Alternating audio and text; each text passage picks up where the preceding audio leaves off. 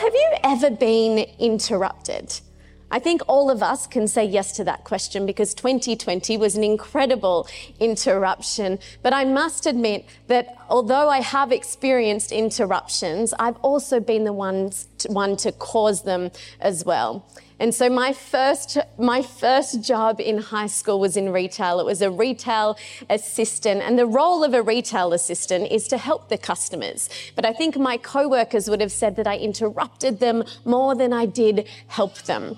And I remember one of the days they had put me in charge of the fitting rooms. Now, this was a big job for a retail assistant, and my boss went through all of the procedures, and so I was ready to go. And I remember being in the change rooms, and I had my first customer in the morning, and she came in with all of her dresses, and then she hung them up, and then I grabbed the dresses off her and I hung them up in the change rooms. Now, normally what a retail assistant is meant to do is they are to hang the dresses up and then step outside of the change room, close the curtain and allow the person to get changed. But I was so nervous. I hung the dresses up and then I closed the curtain and I realized I was in the room with her. And she looked at me and she was so scared and she said, "Are you staying in here?" And I said, "No, I am so sorry. I'm not staying in here." And I stepped out.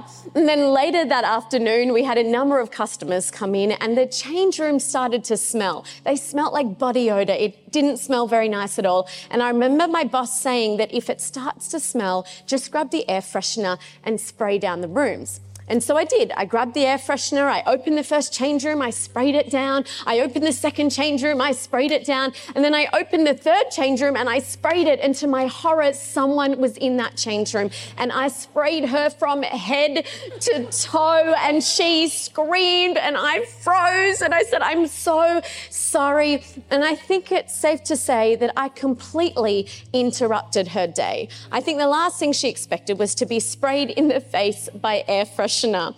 Now, what about parents? All we need to do is ask a mum or a dad about interruption. I think there would be many parents joining us today that could tell us story after story how their children have interrupted them.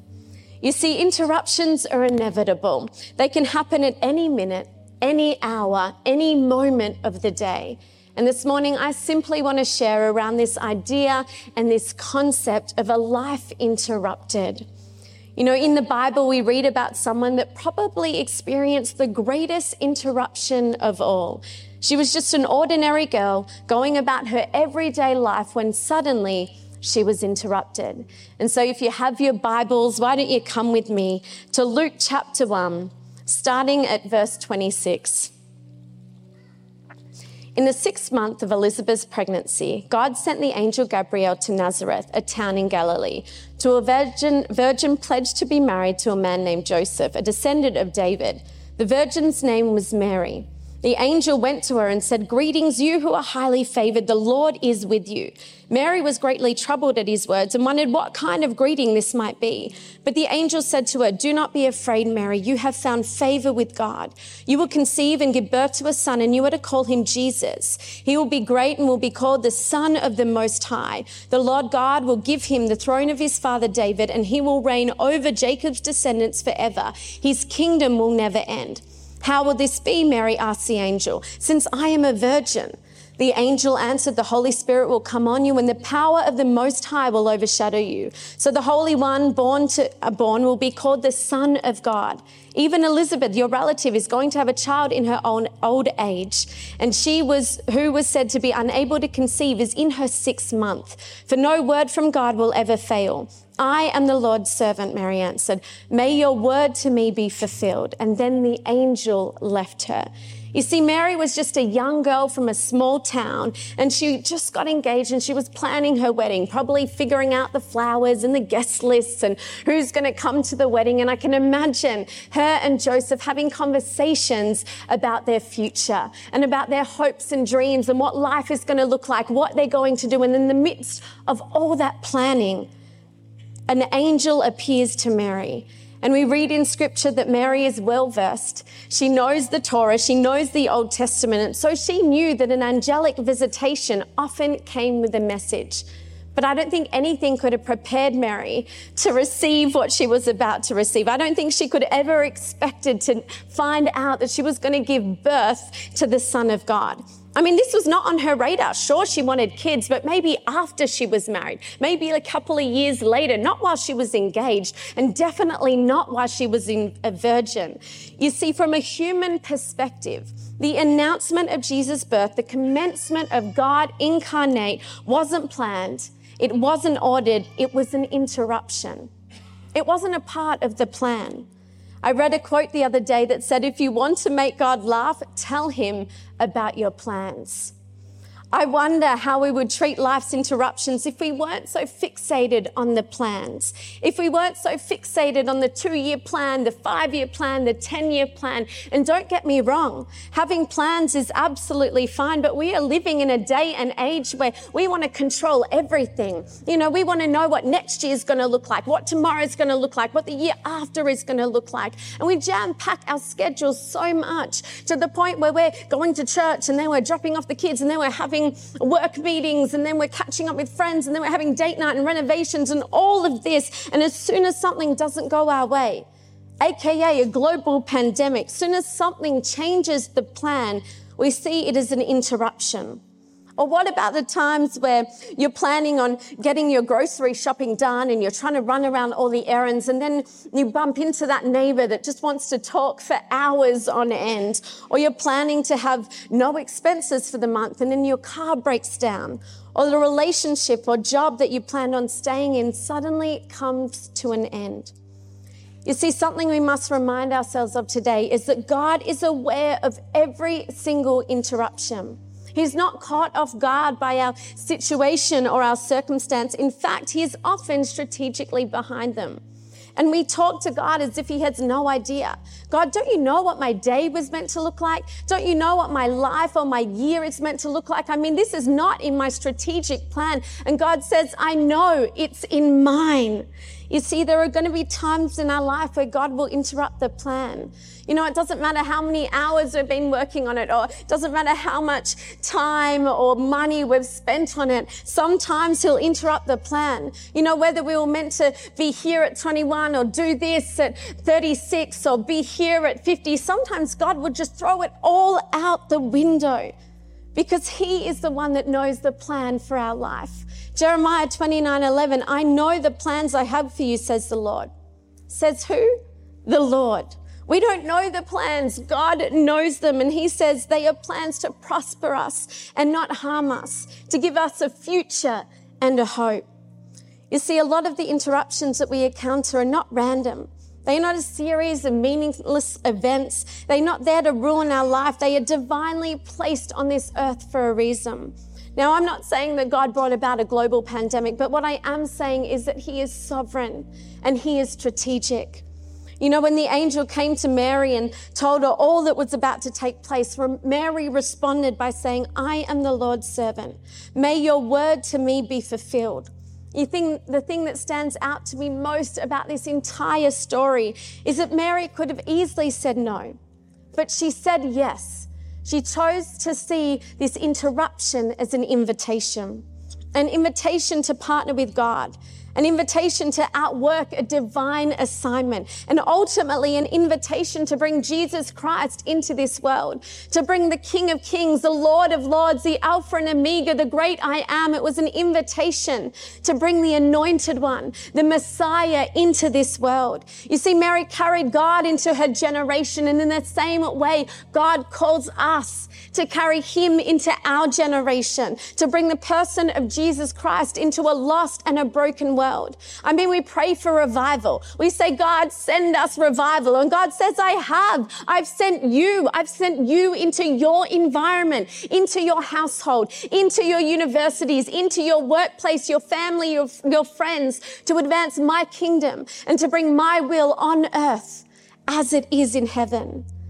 You see, just this last year, God completely interrupted my life. Jackson, 4 months ago, had Canberra on his heart. I did not have Canberra on my heart. And I, had the plan in Melbourne, what we were going to do, what life was going to look like.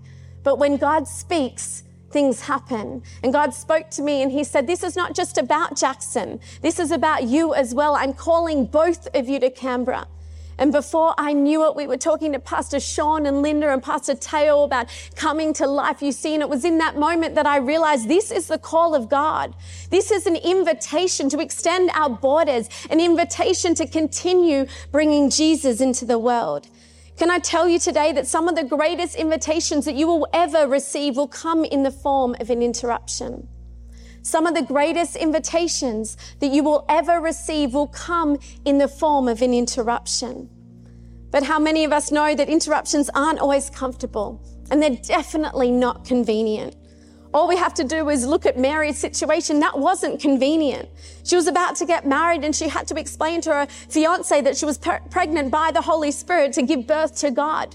I mean, I put myself in Mary's shoes and I think, the weeks leading up to Jackson and my wedding, I imagine telling him and sitting him down and saying, Jackson, I'm pregnant, but I haven't had sex with anyone. An angel has just told me I'm going to give birth to God. And I imagine Jackson's response, and I think he would just sit there and stare at me for a very long time. But this news wouldn't have been easy to talk about with Joseph. It would have been very hard for Mary, because not only did she risk losing her fiance, she was putting her life in a lot of danger. A young unmarried girl falling pregnant often meant that you were ostracized from society. Some were even stoned to death. And with Mary's story, she was at risk of being made a mockery of or being called crazy. You see, sometimes we skip over this story as if it's just a little fairy tale that we might share at Christmas, but this is real. This actually happened to a woman in history. Luke, who wrote this gospel, was a doctor. He was meticulous with detail. And historians have said that he actually sat down with Mary and he listened to her story. He would write down all the accounts that she shared. This life is real. And this interruption was far from convenient. It was far from comfortable. You see, when God calls us to do something, there's risk involved. It takes us out of our comfort zone. It's inconvenient. It's not what we're used to. When God asks you to start a business, there's risk involved. Is it going to take off? Will it make a profit? Are people going to buy the products? When God asks you to take up study or change jobs, that's inconvenient. You have to learn a new way of doing things and meet all of these new people. And then what about the daily interruptions that God is behind?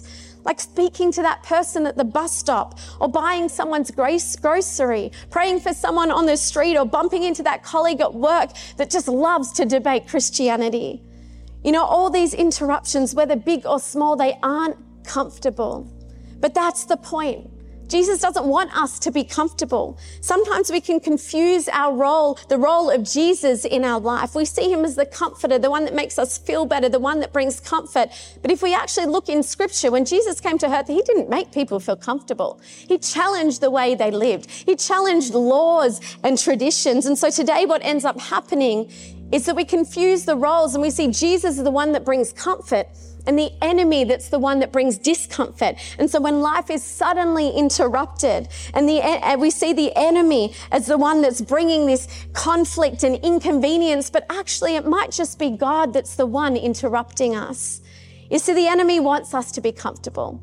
He wants us to stay in our comfortable little home and have a comfortable little life. Why? Because he knows the moment we're out of our comfort zone, that's when we begin to grow. That's when we develop. That's when we progress. You see, God wants you to grow. He wants you to increase. While Mary was going about her daily life thinking, yep, I'm just going to get married, God was seeing more capacity in her. He was seeing more capacity to grow, more capacity to bring Jesus into this world. You see, there is more in you than you realize. There is more to come, and I'm speaking it over you prophetically today, that it doesn't matter who you are. It doesn't matter how old you are or where you've been or what you have done. There is more in you. There is more to come. As long as you have breath in your lungs and you are on this earth, Jesus has a job for you to do.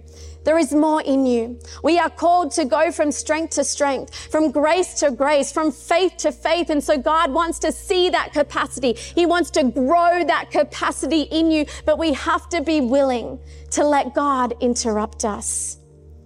A Christian professor said this: some of the great advances in God's plans have come through interruptions to the normal routine. You see, God wants to shake things up. I don't know about you, but before 2020, I held so tightly to things.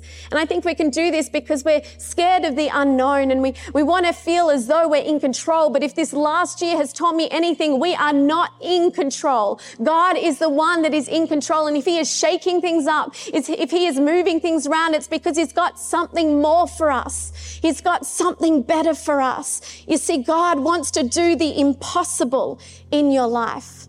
Think about it. We treat our dreams and our hopes as if they're God's ceiling and they're the limit, the sky's the limit. But actually, God doesn't see our hopes and dreams as his ceiling. He sees them as his floorboards. He wants to do the impossible in your life. He wants to do the miraculous. You see, if our plans are so achievable on our own, if we're equipped and we're prepared for them, then we don't need God. We actually don't need God if we're already equipped. But God wants to do the impossible.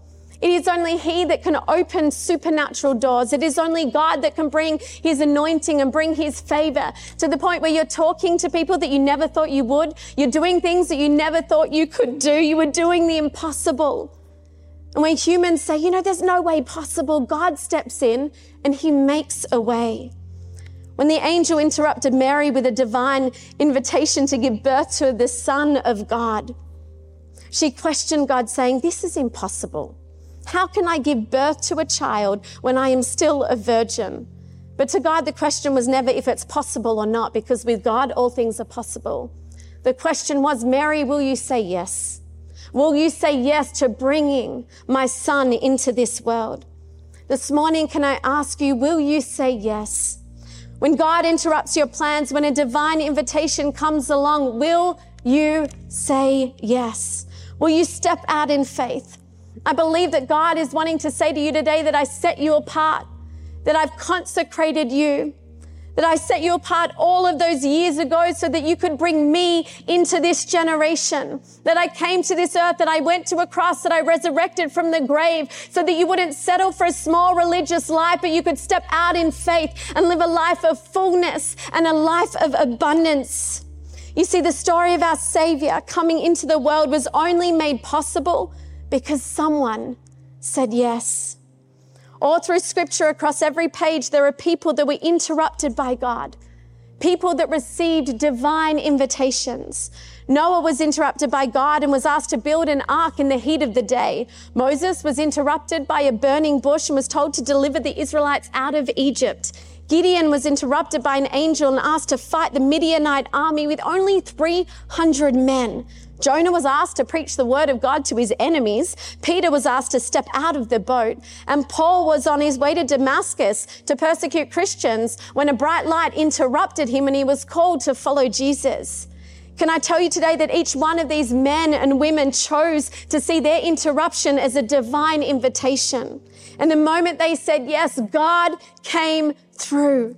The flood filled the earth and Noah's family was safe. God parted the Red Sea and the Israelites were delivered out of Egypt. Gideon defeated the Midianites. Nineveh got saved. Peter walked on water and Paul led thousands to Jesus and became one of the greatest apostles in history. You see, no word from God will ever fail. He will never fail us. God will and always has come through time and time again.